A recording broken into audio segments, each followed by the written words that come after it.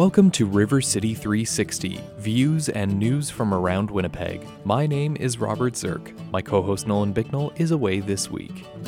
On today's show, we're talking about learning and living, one of the 10 Vital Signs 2017 categories from the recently released report on the needs and trends in our city. Up first, I'll be joined by Lisa Delcol from Level, an organization that works across Canada to change lives through law. And we'll talk about the Indigenous Youth Outreach program that's set to launch in Winnipeg in the new year. We'll also speak with Shirley Grierson, the Executive Director of Artists in Healthcare Manitoba, to find out about its new art donation initiative that, through these new artworks, will help make clinical care experiences better for patients and visitors. Then, the Women's Canadian Club of Winnipeg celebrated its 110th anniversary on November 29th, and its president, Roberta Popoff, will join us to look back at the organization's 110 years.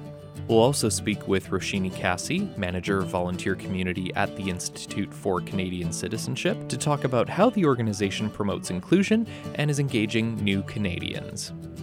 And earlier this week, the Winnipeg Foundation awarded its Graduate Awards in Canadian History.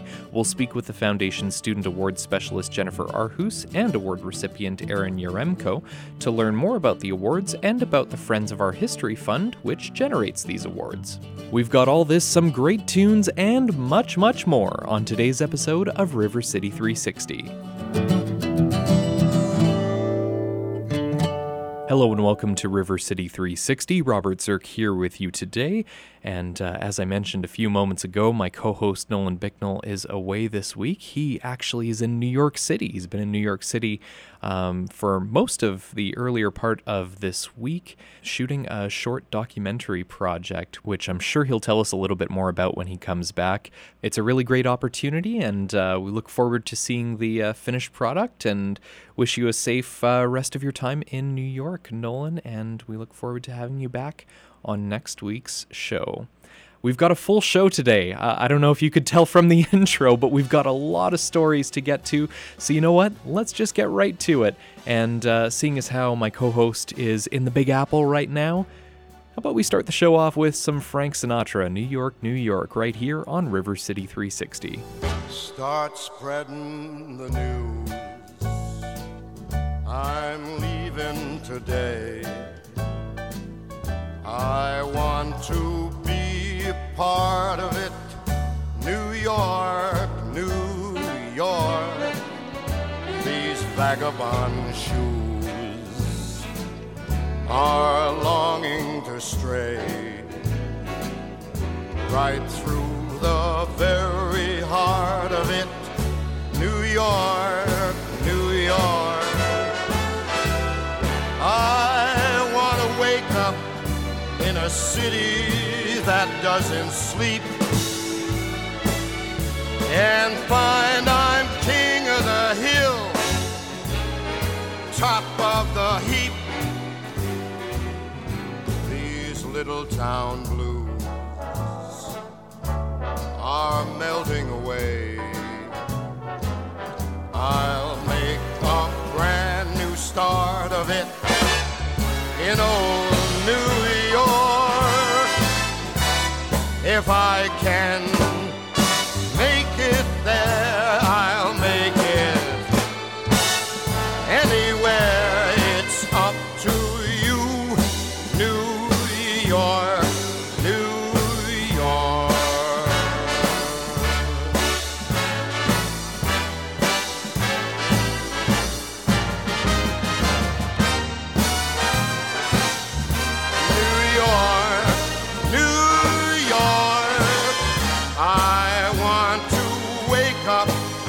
In a city that never sleeps and find I'm a number one, top of the list, king of the hill, a number one. These little town blues, oh,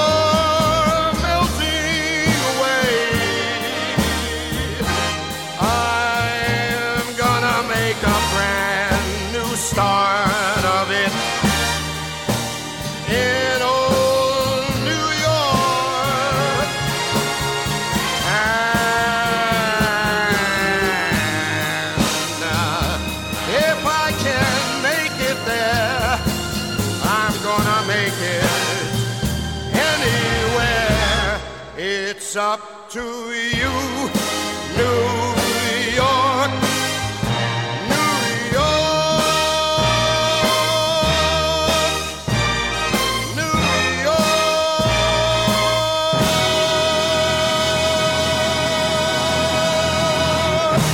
Welcome back to River City 360. Robert Zirk here with you today, and I'm now joined by Lisa Del Call. She is the Director of Programs at Level, and we're going to be learning a little bit more about Level today and their Indigenous Youth Outreach Program. Lisa, thank you so much for joining me today. Thanks for having me. The motto of Level is changing lives through law. Can you tell us a little bit about Level and the organization in general, what it does? Sure. So our mission is to level barriers to justice by disrupting prejudice, building empathy, and advancing human rights. And we do this through two cornerstone programs. One is our specialized Indigenous Youth Outreach Program, which we call IOP, and the other is human rights advocacy, which includes research and events that are facilitated in part by Level student chapters at 10 law schools across Canada. And so the goal of that program, we give them a centralized human rights theme every year. So for instance, in the past we've had refugee rights, women's rights, and those types of things. And this year the theme is advancing reconciliation in the justice sector. Talking a little bit more specifically about the Indigenous Youth Outreach Program, I understand it's been running since 2012 under its former name Dare to Dream. Can you tell us a little bit about how and why the program got started?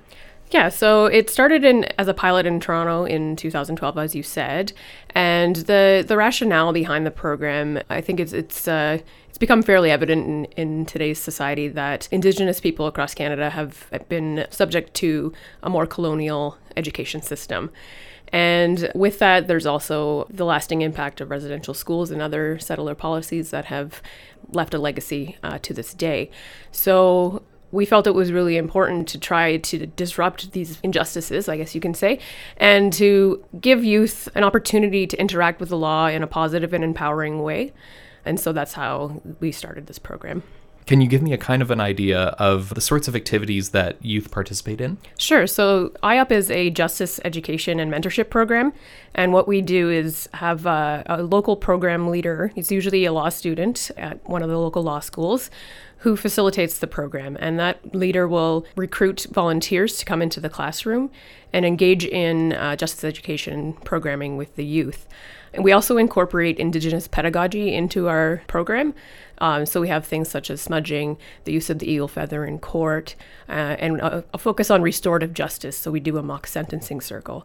Generally speaking, the program takes place over about the course of 3 months and has volunteers going into the classroom every 2 weeks for about an hour and a half each session and working through a criminal mock trial activity. So we do a little bit of background on the Canadian criminal justice system as it is, and give them an overview of who the key players are, what the process is, and then we prepare them to actually take on the roles of people who are in court. So we have students who act as Crown Counsel, we have students who act as Defense Counsel, we have a court clerk, we have jury members.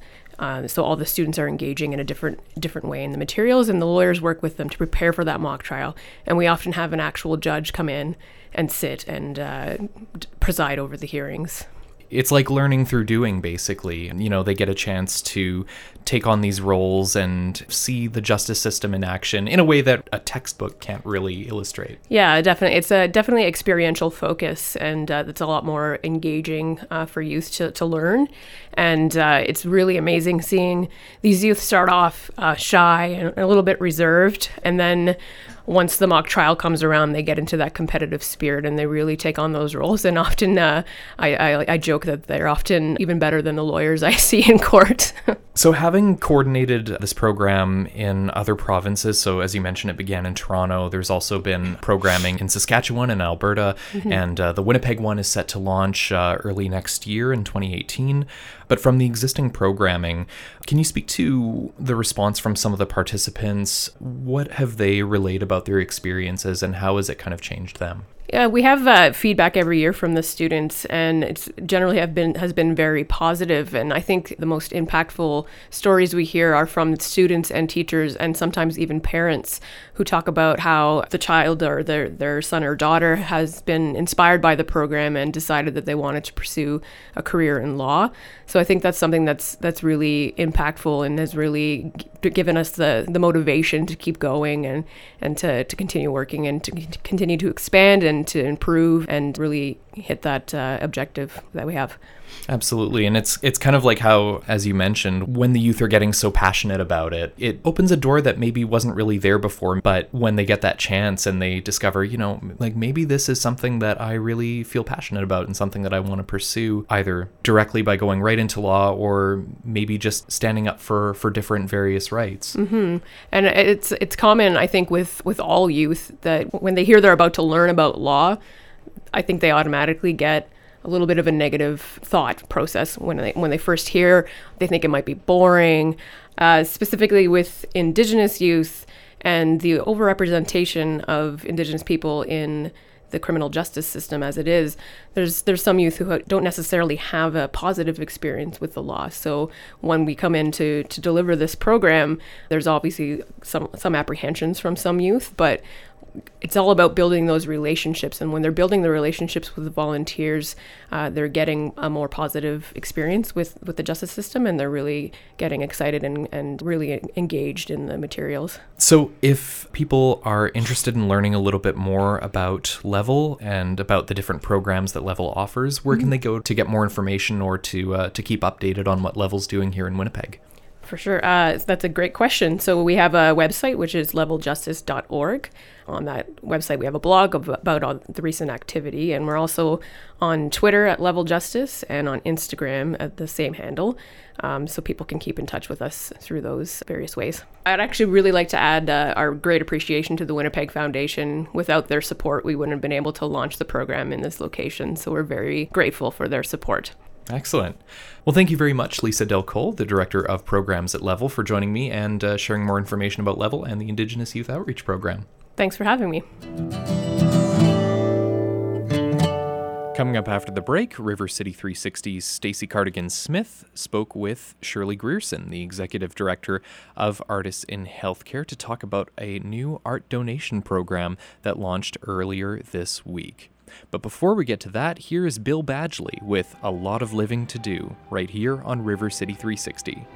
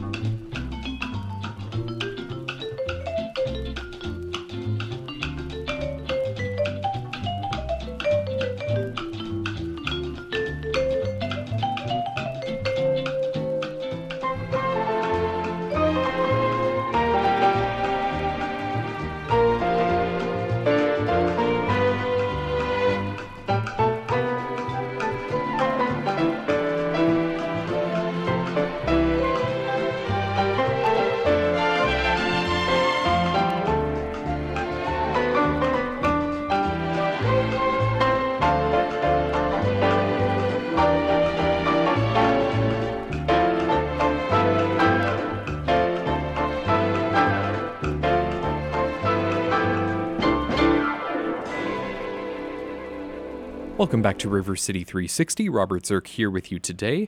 Art collectors out there, listen up. If you're downsizing and you don't know what to do with your valuable collection, there's a new program that may be just the answer. Our C360 Stacey Cardigan-Smith went to the launch of the art donation program for healthcare facilities at the Grace Hospital earlier this week. This program allows people to donate their art and receive a tax receipt. Stacey sat down with Shirley Grierson, the Executive Director of Artisan Healthcare Manitoba, which is sponsoring the program. The program was initiated by Gary Sherbane, the owner of the Wausau Gallery, who was retiring his commercial space and had a lot of beautiful art that he decided to donate. He was looking, I think, online at different donation programs to different hospitals, and we sort of worked together on, well, he generated the concept, created a brochure. He's gone to every foundation in the city, either by email or by phone or in person, and met with them to say, we have a new art and hospital donation program. Would you like to put your logo on our brochure? And basically we're like the open door for a gallery or a collector to donate art to the facility of their choice. Why is there a need for this kind of program? Our mandate or our vision is to see all of the arts incorporated into healthcare to improve. It improves everyone's experience, right? So we've had patients walk in for their first chemo treatment and walk over to the musician. We had one gentleman do this last summer to one of our musicians and just say, it's my first time I'm coming for treatment. I was really stressed and anxious about this, but now that you're here playing, I feel like it's all going to be fine. Musicians and artists in healthcare give you a distraction. It's almost like talking to your hairdresser. They're people that aren't medical. They're not family, so they're not really invested and anxious about you. They're just neutral. And you can have a conversation. You can request different tunes from the musicians. In terms of visual art, it just gives you something beautiful to look at, and the thinking is that when you're looking at a piece of art, your mind isn't worrying about why you're in the hospital. Right, okay. It's pretty simple. So why would somebody choose to donate their art through this program? You might be downsizing from your family home of 30 years and moving into a condo and have art that your kids don't want. We've had that discussion at our board level with board members going, we have art that our kids are not remotely interested. So it gives you an opportunity to do something good with your art, and if you're interested in a tax receipt, it's tax receipted through a charitable organization. So it's a win-win, really. It totally is a win-win. Okay. Yeah. And tell me a little bit more about some of the benefits. By looking at art, what happens to you? There's research on the relaxation response, which is a response induced by something that it has to do with your engaging different levels, engaging your brain with something that's positive. So it can cause your respiration to slow down, your heart rate can slow down. Generally, it's literally the relaxation response.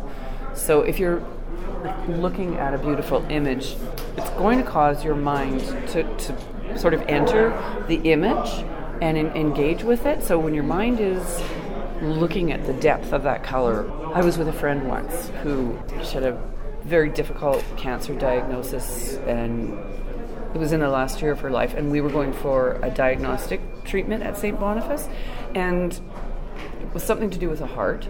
And as we're sitting in this waiting room, someone had put up literally a photograph, but it was life-size and wall-size, and it was a forest.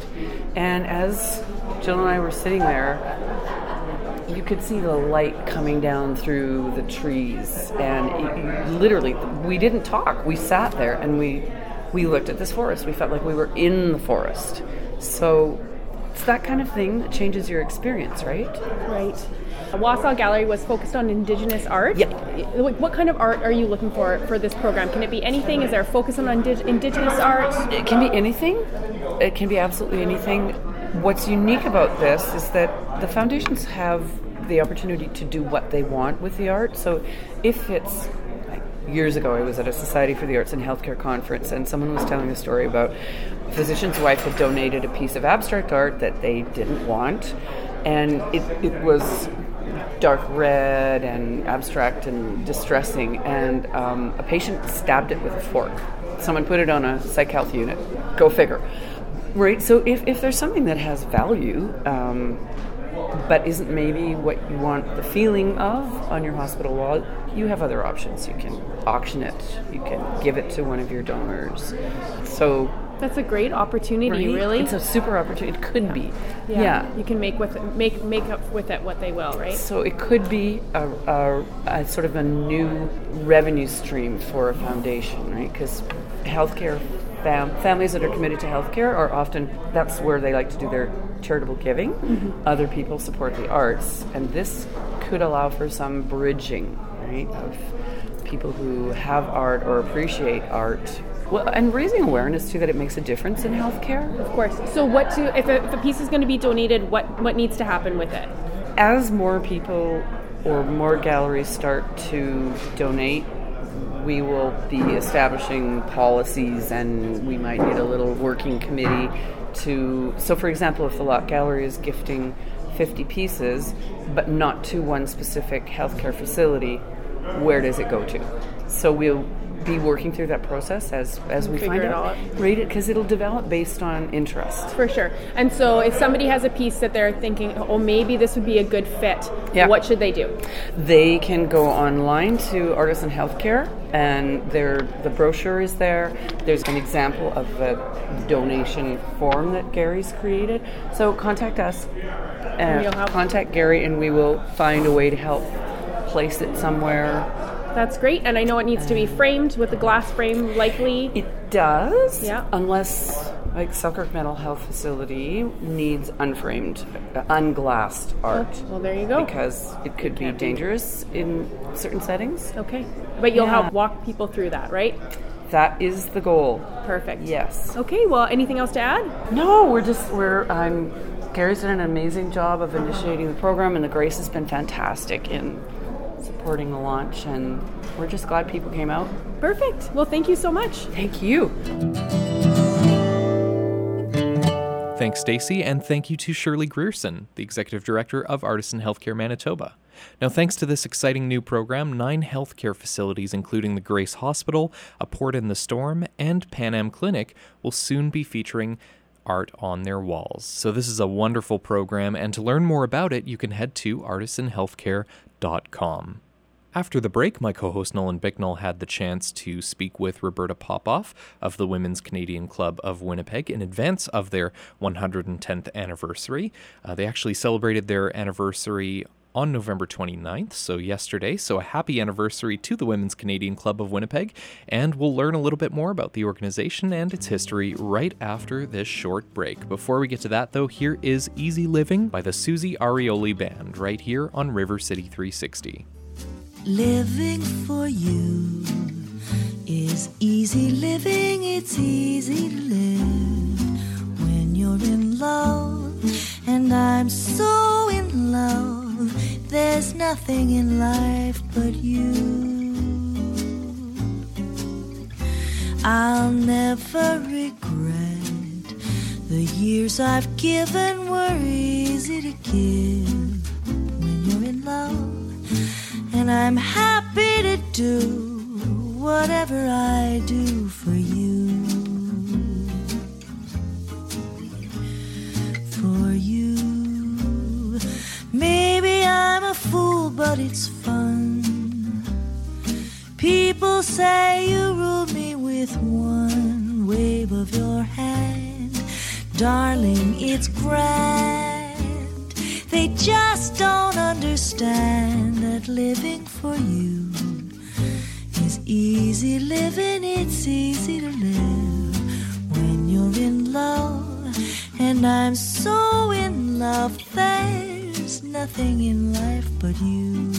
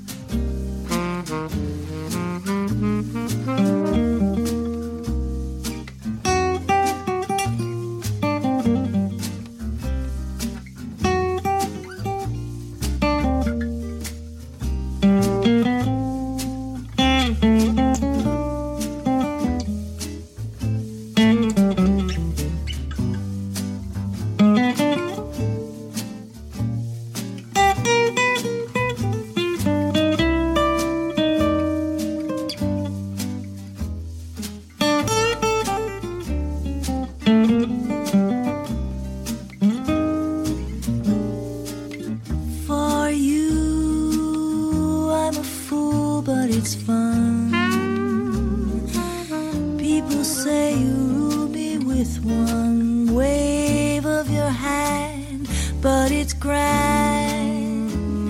They don't understand that living for you is easy living. It's easy to live when you're in love, and I'm so in love. There's nothing in life but you. Thank you for listening to River City 360. Nolan and Robert here with you today, and we're now joined in studio by Roberta Popoff. She's the current president of the Women's Canadian Club of Winnipeg. Roberta, thank you very much for joining us today. You're welcome. It's lovely to be here. Well, it's lovely to have you. We wanted to talk because we're celebrating, yesterday, I guess, was the 110th anniversary of the WCCW, the Women's Canadian Club of Winnipeg. So happy birthday. That's pretty monumentous occasion. It is indeed. So tell me a little bit about the WCCW and what you guys are all about. Well, I think the history, the beginning date is kind of interesting. Back in 1907, there was a definite division between men and women. Right.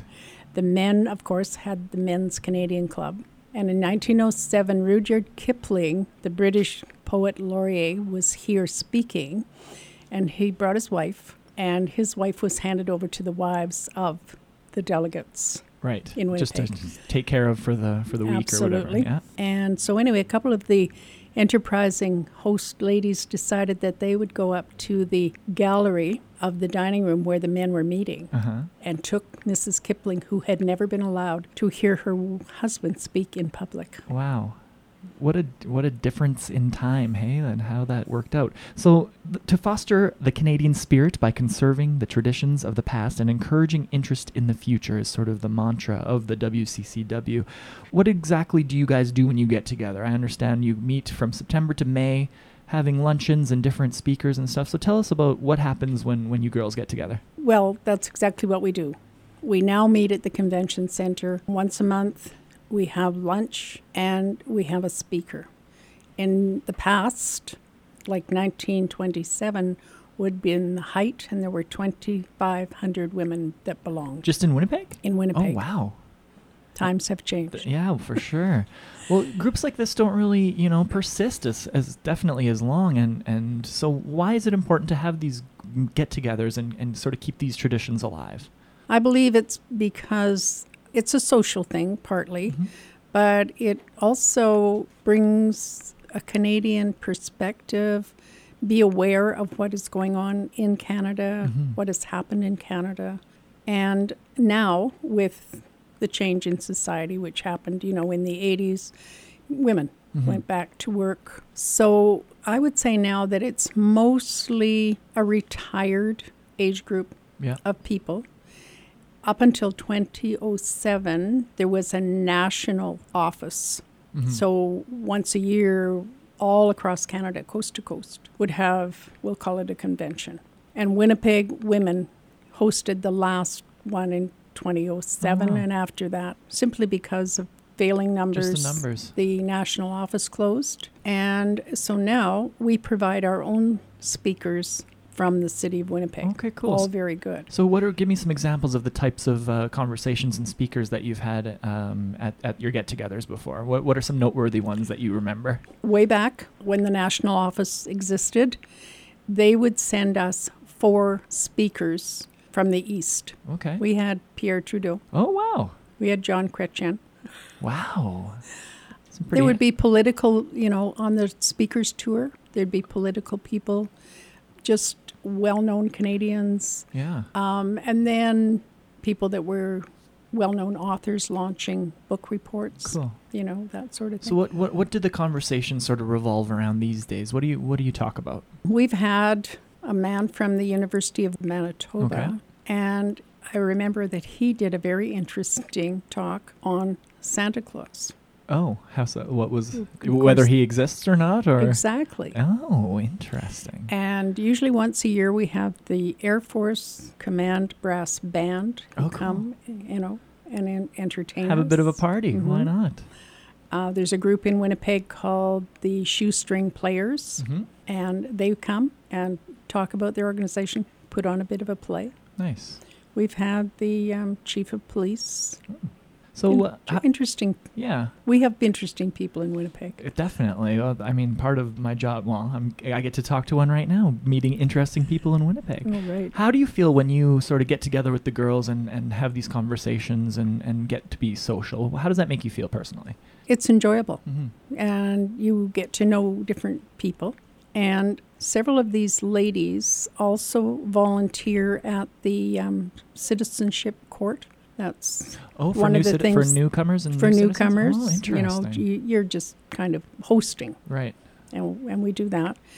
And we also had the opportunity to set up through the Winnipeg Foundation a annual bursary that we give to a student at the Clayton H. Rydell Faculty of Environment, Earth and Resources, and that's at the University of Winnipeg. Very cool. No, University of Manitoba. Very cool. It's kind of it's really good to bridge different generations and sort of combine that two different eras and keep paying it forward in that sense. Mm-hmm. If someone's listening right now and this sounds like something they'd be interested in getting involved in, because I know we have a lot of listeners that would probably enjoy getting together with the WCCW, how can they find more information and where can they go? They're more than welcome. Any woman is more than welcome to come and join. And phone number that I would suggest that would help them a great deal would be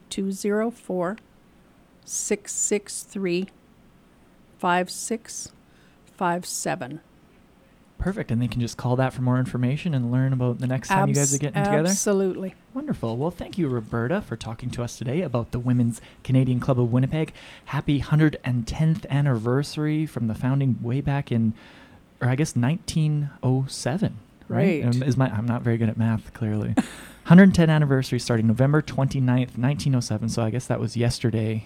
Happy birthday. Very cool. Thank you very much. Roberta Popoff is the current president of the Women's Canadian Club of Winnipeg. Really appreciate your time. Thank you so much. Thank you for having me.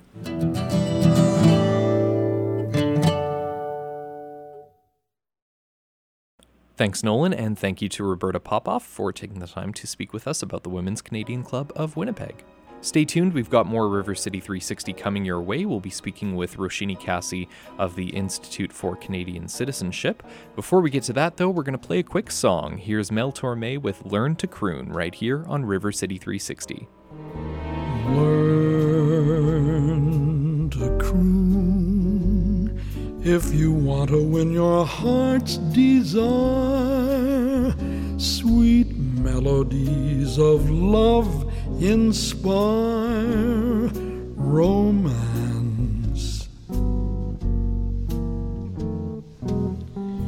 Just murmur boo boo boo boo boo, and when you do, she'll answer boo boo boo boo boo and nestle closer to you.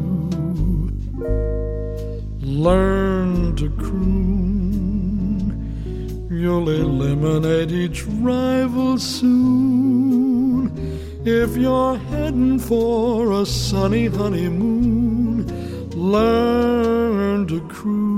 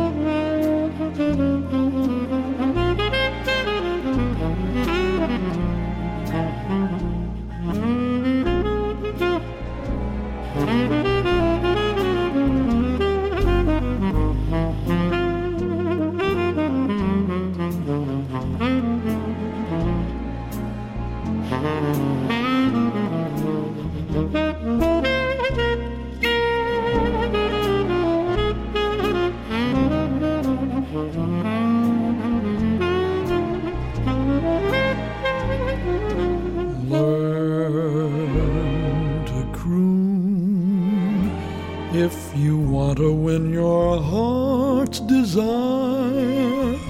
Sweet melodies of love inspire romance.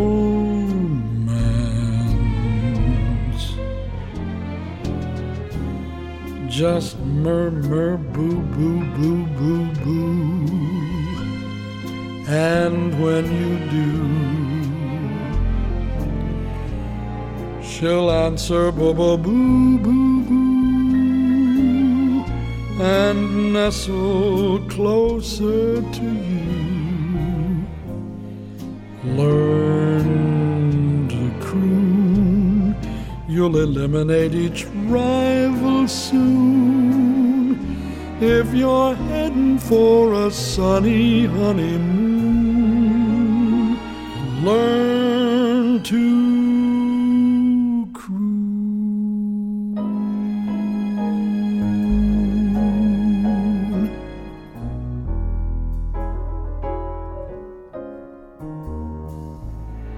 boo boo boo boo boo boo boo boo boo boo boo boo boo boo boo boo boo boo boo. Welcome back to River City 360. Robert Zirk here with you today. Earlier this week, 54 new Canadians were sworn in as Canada's newest citizens, and we had the chance to speak with Roshini Cassie, the manager of volunteer community at the Institute for Canadian Citizenship, to talk about how the organization is engaging new Canadians and promoting inclusion and belonging.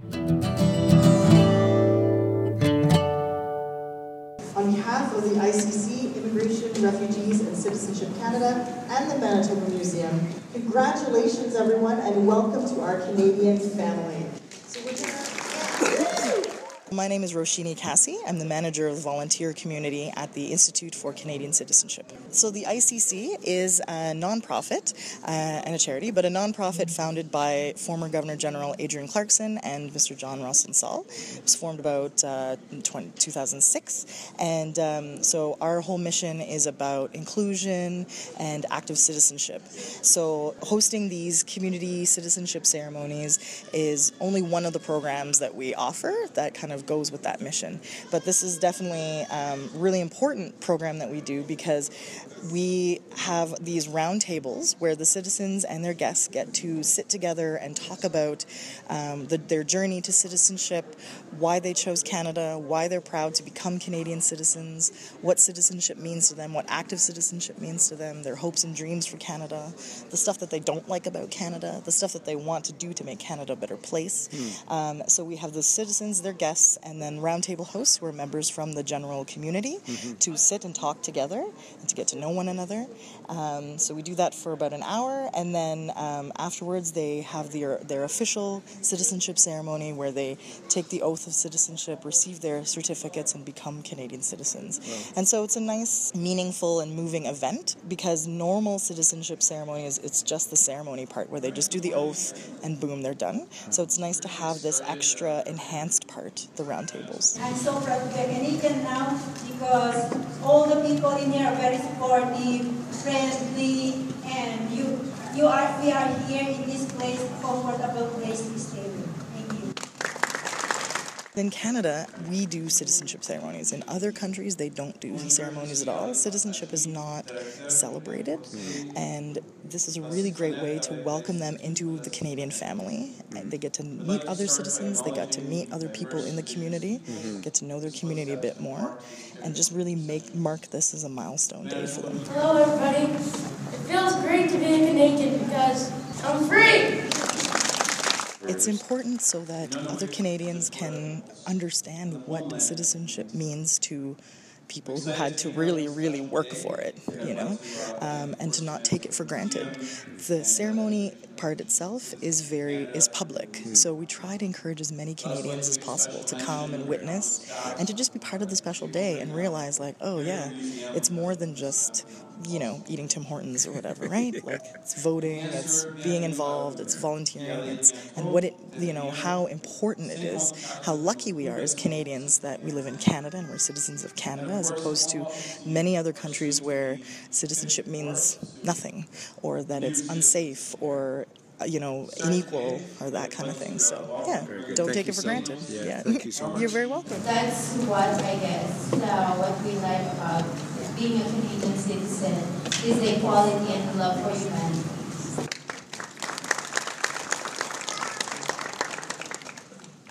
Thanks very much to Roshini Cassie of the Institute for Canadian Citizenship for taking the time to speak with us. Coming up after the break, Sonny Primolo had the chance to attend the Friends of Our History Fund breakfast held by the Winnipeg Foundation on November 28th. While he was there, Sonny spoke with Jennifer Arhus, the Student Award Specialist from the Foundation, and Aaron Yaremko, a recipient of the Graduate Award in Canadian History, about the Friends of Our History Fund. So we'll learn a little bit more about that after this short break.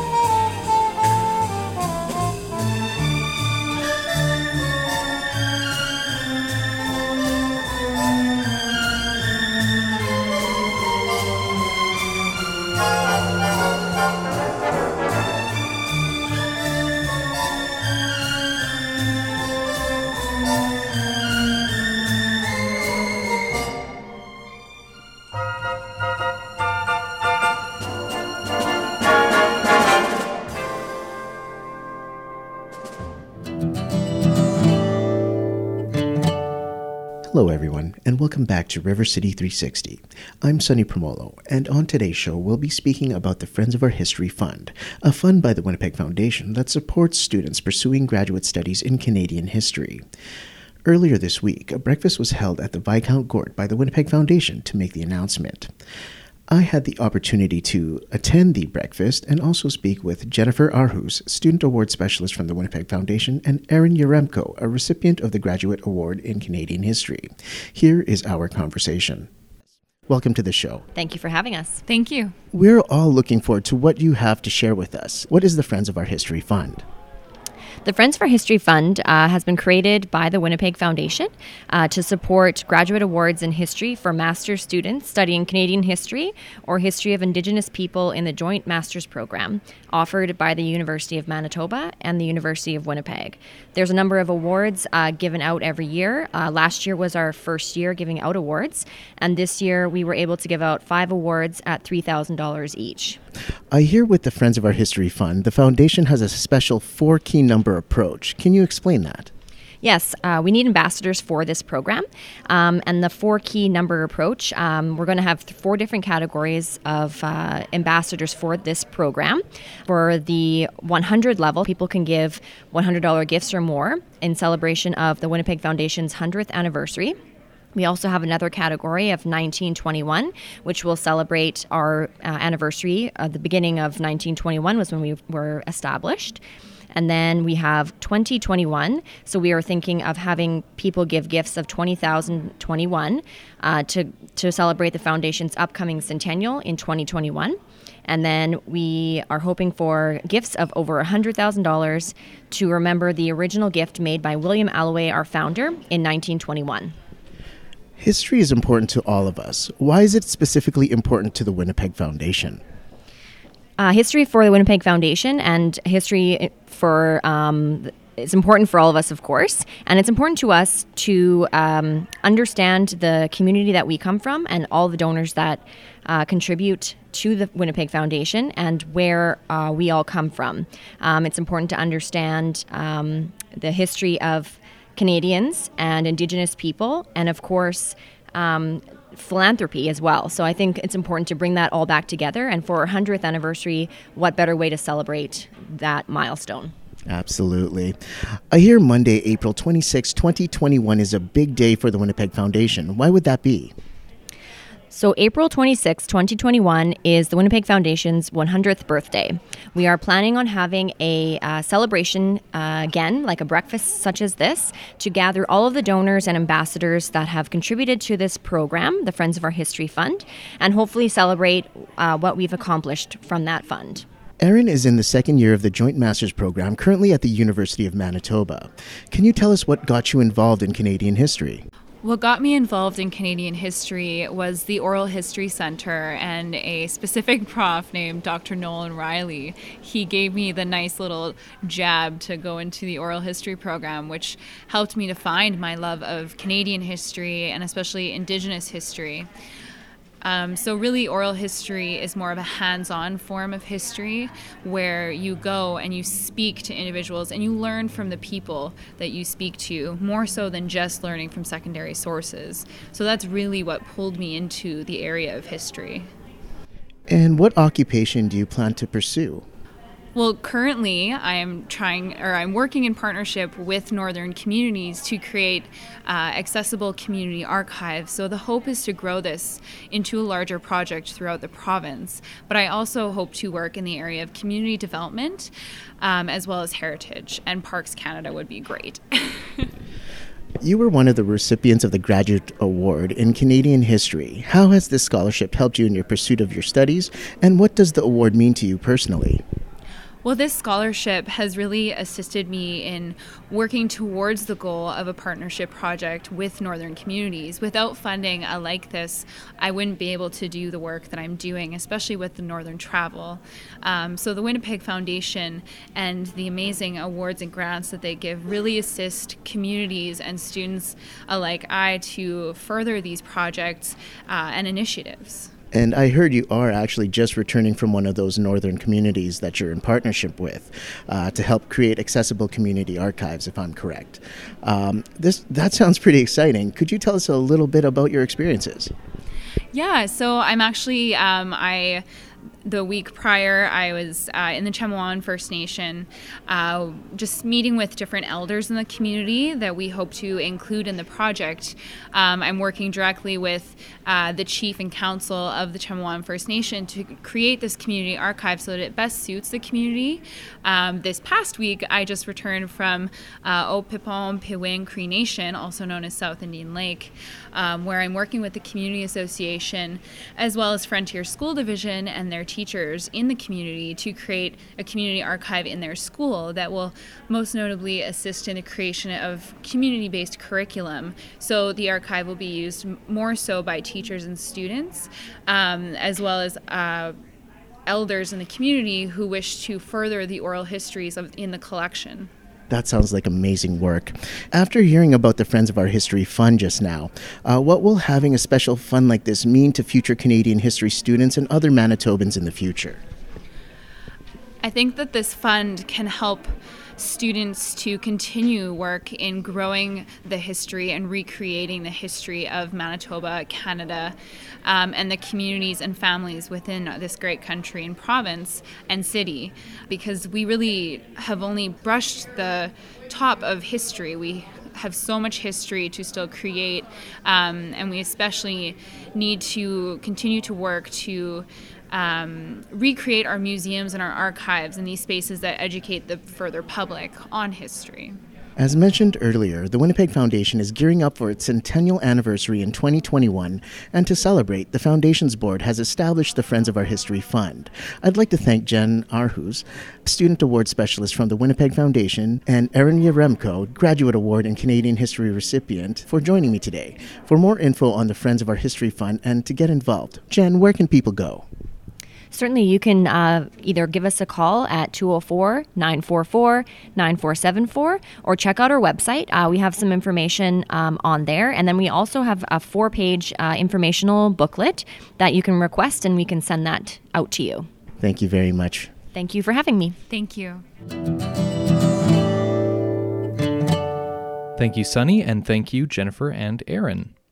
Well, we're just about nearing the end of today's program, but before we sign off for today, we're going to play I Got Rhythm by John Pizzarelli right here on RC360. I've got rhythm, I've got music, I've got my gal who could ask for anything more. I've got daisies in green pastures, I've got my gal who could ask for anything more. Oh man, trouble, I don't mind him. You won't find him at my door. I've got starlight, I've got sweet dreams, I've got my gal who could ask for anything more. Who could ask for anything more?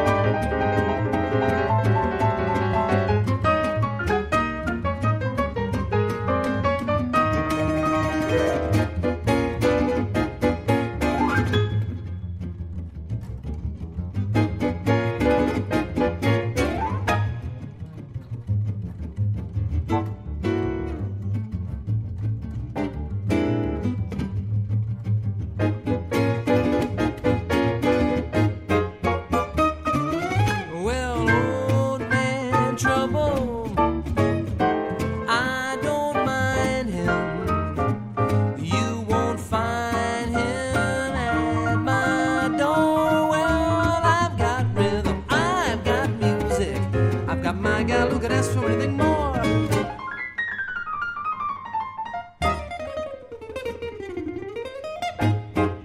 Who could ask for anything more?